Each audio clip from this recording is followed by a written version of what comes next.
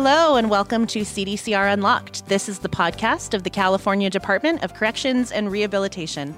My name is Krissi Khokhobashvili, and I am joined today by a name that will be very familiar to CDCR employees and many of our partners and readers out in the community. I have in the studio the one and only Don Chaddock, Inside CDCR editor. Don, thank you for being here today. Can you tell us a little bit about your role at CDCR? Oh, sure. Thanks for having me. And as she said, my name is Don Chaddock. I'm the editor for Inside CDCR. And a little bit about how long I've been here. I've been here for 8 years. I came here after 25 years of doing hard time on that newspaper rock pile. So I worked in the newspaper industry for a quarter century before I came to the state of California. Some of those years with me. Yes, we both worked for the same parent company, different newspapers, but we would see each other occasionally during the editors' meetings. Yep. Yeah, so I was a longtime newspaper editor, reporter, photographer, man of many hats when I was working in newspapers. And for those who may not be familiar and who definitely should get familiar with it, what is Inside CDCR?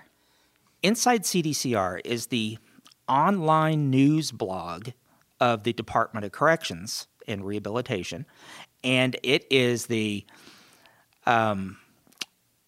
it's mainly geared for employees, but it's open to anyone. So anybody can read this, and it's a way for us to tell stories for our employees to instill pride in the workplace, the history of the workplace, and show our efforts in the community and toward rehabilitation.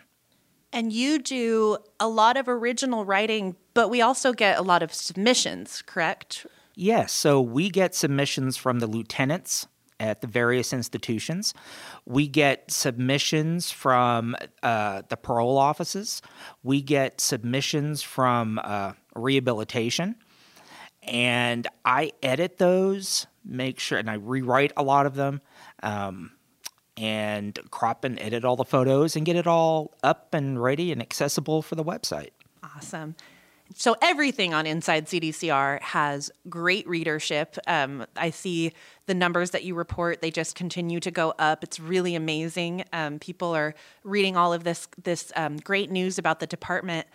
But it feels like right off the bat when you started, although you can give us a little history of the history, but you got really into the history of the department. Can you talk a little bit about how Unlocking History got started?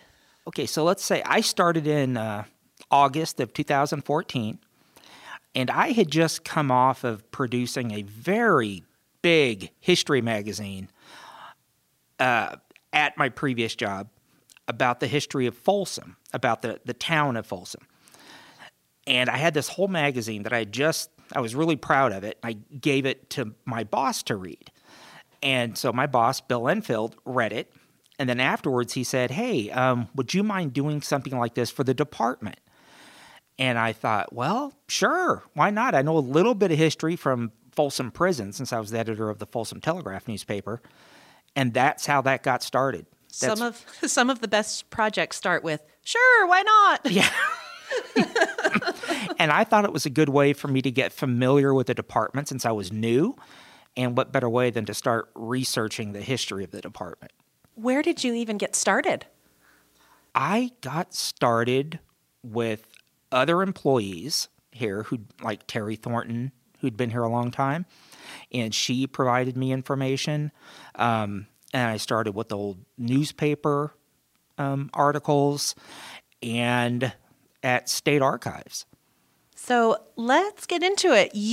So I have the benefit of receiving, along with you, emails from our staff and the public when they write in about Inside CDCR.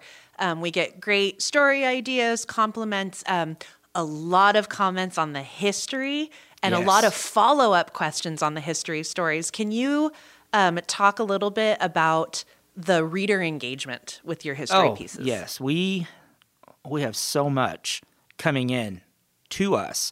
And when it first started, we would get comments from staff saying how much they love the history pieces. This was, 8 years ago. And then as it went on, we started getting questions from staff and the public and down to the Maritime Museum in San Francisco. Why? I was researching the history of the prison ships that we had. So I was actually researching CDCR's maritime history. So I had contacted the museum, and when she found out who I was, because I was giving her my name and checking out, I was looking for the Mariposa, the name of the ship that we had at CDCR at the time. And she was like, "Oh, you're the guy who writes all those." She goes, we printed that out and give it to people who are here, some of the history of San Quentin, because it's just right over there, and some of the. So yeah, that it's been really interesting. I get people saying, "Hey, we found out we have a black sheep in the family, and they were maybe incarcerated at San Quentin, and all we know is like their name and maybe their age. Do you know anything about this and about the time frame they were in?" So I would research it and send it back to them. And usually, because I'd already done the research, I just write a story on that particular person from 1906 or whenever. What are some of the most popular or most well-received history pieces? Like, if you were to recommend a few to someone to get started on unlocking history, which ones would you recommend? I would say, now I didn't write this one. This is actually an Unlocking History that I revived from an old printed document. And it was done by Richard Nelson. He was the associate warden of San Quentin, the late associate warden of San Quentin. He did pass away. But he had written a history of the inmate numbering system. Cool. Sounds very simple, right? Well, that one has turned out to be very popular, I think, because it is so simple. And it lists who the first inmate was, the incarcerated person, what they did, where they were. They ended up on the first ship, and then they were transferred to the first state prison ship. Was there number one? Yes. This is Wow. number one. Wow. I believe his last name was Courier, and I think he was a cabinet maker. Wow. Of course you know that. Which one's your favorite, though? You know what? It would have to be the Belfry murders. So that would be Durant. And he was a guy who killed 2 women, but one of the women he hid in the belfry of the church. And the other woman he had hid in a closet of the church. Oh, my gosh. And it just terrified people at the time. And Durant, he is one of the reasons, if I remember correctly, he's one of the reasons we have film laws regarding the prison system, is because of Durant, because his family was hoping to get him out of prison, so they brought in a film crew very early. This is like 1897, I do believe. They brought in a film crew with a really old-fashioned camera and shot pictures of him against the warden wanting that to happen, but the filmmaker had gone around the warden to the board of prison directors at the time, and they approved it. So now we have laws about what you can and cannot do in a prison for filming, and it all dates back to 1897. I would say one of my favorite things that I can't remember if it was something that you actually published or something that you told me about was comments from a warden or several wardens from decades ago talking about the importance of rehabilitation and how the department needed to move in that direction. And I just remember my mind was like just blown, because that's what we did. You know, that's what we still continue to do. They back then, let's say the 1870s, there's a Board of Prison Directors report from the 1870s that talks about, they called it reform at the time instead of rehabilitation. It was reform or reformation. And I wrote this down because it's kind of funny. They emphasize the healthy occupation of the mind and body under education and labor heading in there, to talk about how important it was to basically rehabilitate they call them convicts at the time, to rehabilitate them so that when they got out, they were better citizens than when they went in. Yeah. Sounds familiar. It does. So rehabilitation is nothing new. It's always been part of our mission. We've just tried to accomplish it in different ways throughout the last 150 years or so.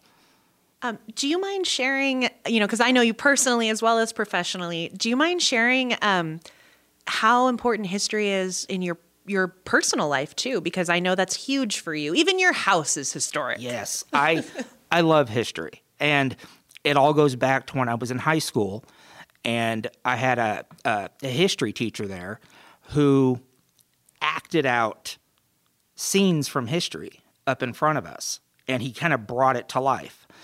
And I went to a very large high school. My graduating class was almost 1,000 kids, and this teacher took an interest in me, and that sparked my love of history. So ever since then, I have really been interested in it, from the Civil War to World War II to my family history. My family's been here since Jamestown, since the founding of Jamestown. My family's been here. So we can trace our family history all the way from the East Coast, Jamestown, all the way to the West Coast. And the whole migration, my family tracks along with that. So it's really interesting history personally and here at the department. Yeah, definitely. So if people at the institutions, headquarters, if they have story ideas, what is the proper way to get them to you? The best way to get them to me is just email me. So I'm in Global. They can find me there. And it's always send us the who, what, when, where, why, and how if you're trying to submit me a story. If you're trying to submit an idea for a history piece, just shoot me an email. Say, hey, do you know about this? And, if I have time and I'm able to squeeze it in and do a little research on it, then yeah, you could see it as a future Unlocking history piece. All right. Last question. Why is this work important to you? I believe we learn from the history that we've had. Do you remember when a certain pandemic broke out? What I said to you in the office. Yep. We were right here. We were just getting ready to start lockdown, quarantining, and all of that.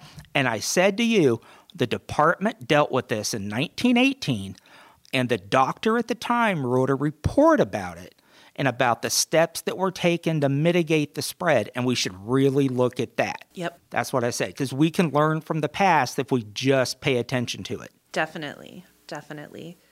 Well, thank you so much for taking the time to be here today, but also for your really important work. I think that people probably don't realize that you are a team of one. Yes. On Inside CDCR, with a few of us who try to help out every once in a while. But it's not just the history work, although that's the focus of this episode, but the work that you do really impacts the morale of our staff and really helps people outside of our department understand why we do what we do, and that we're not the stereotypes from, movies and TV. So just thank you so much for what you do. I know you work really hard and you're very passionate about it. I am, and thank you. And yes, coming from a law enforcement background with my family, right, it is important. My grandfather was a deputy sheriff in Kansas, and my father was a police officer until he retired after 30 years. So I grew up with law enforcement and learning about what my family did and how important it was to public safety. Definitely. And if people want to read Inside CDCR, it is cdcr.ca.gov/Inside CDCR. Oh, we did that perfectly. That's it for this episode of CDCR Unlocked. This is the podcast of the California Department of Corrections and Rehabilitation. You can find us at cdcr.ca.gov or anywhere where you get your podcasts. Thank you so much for listening, and we will catch you next time.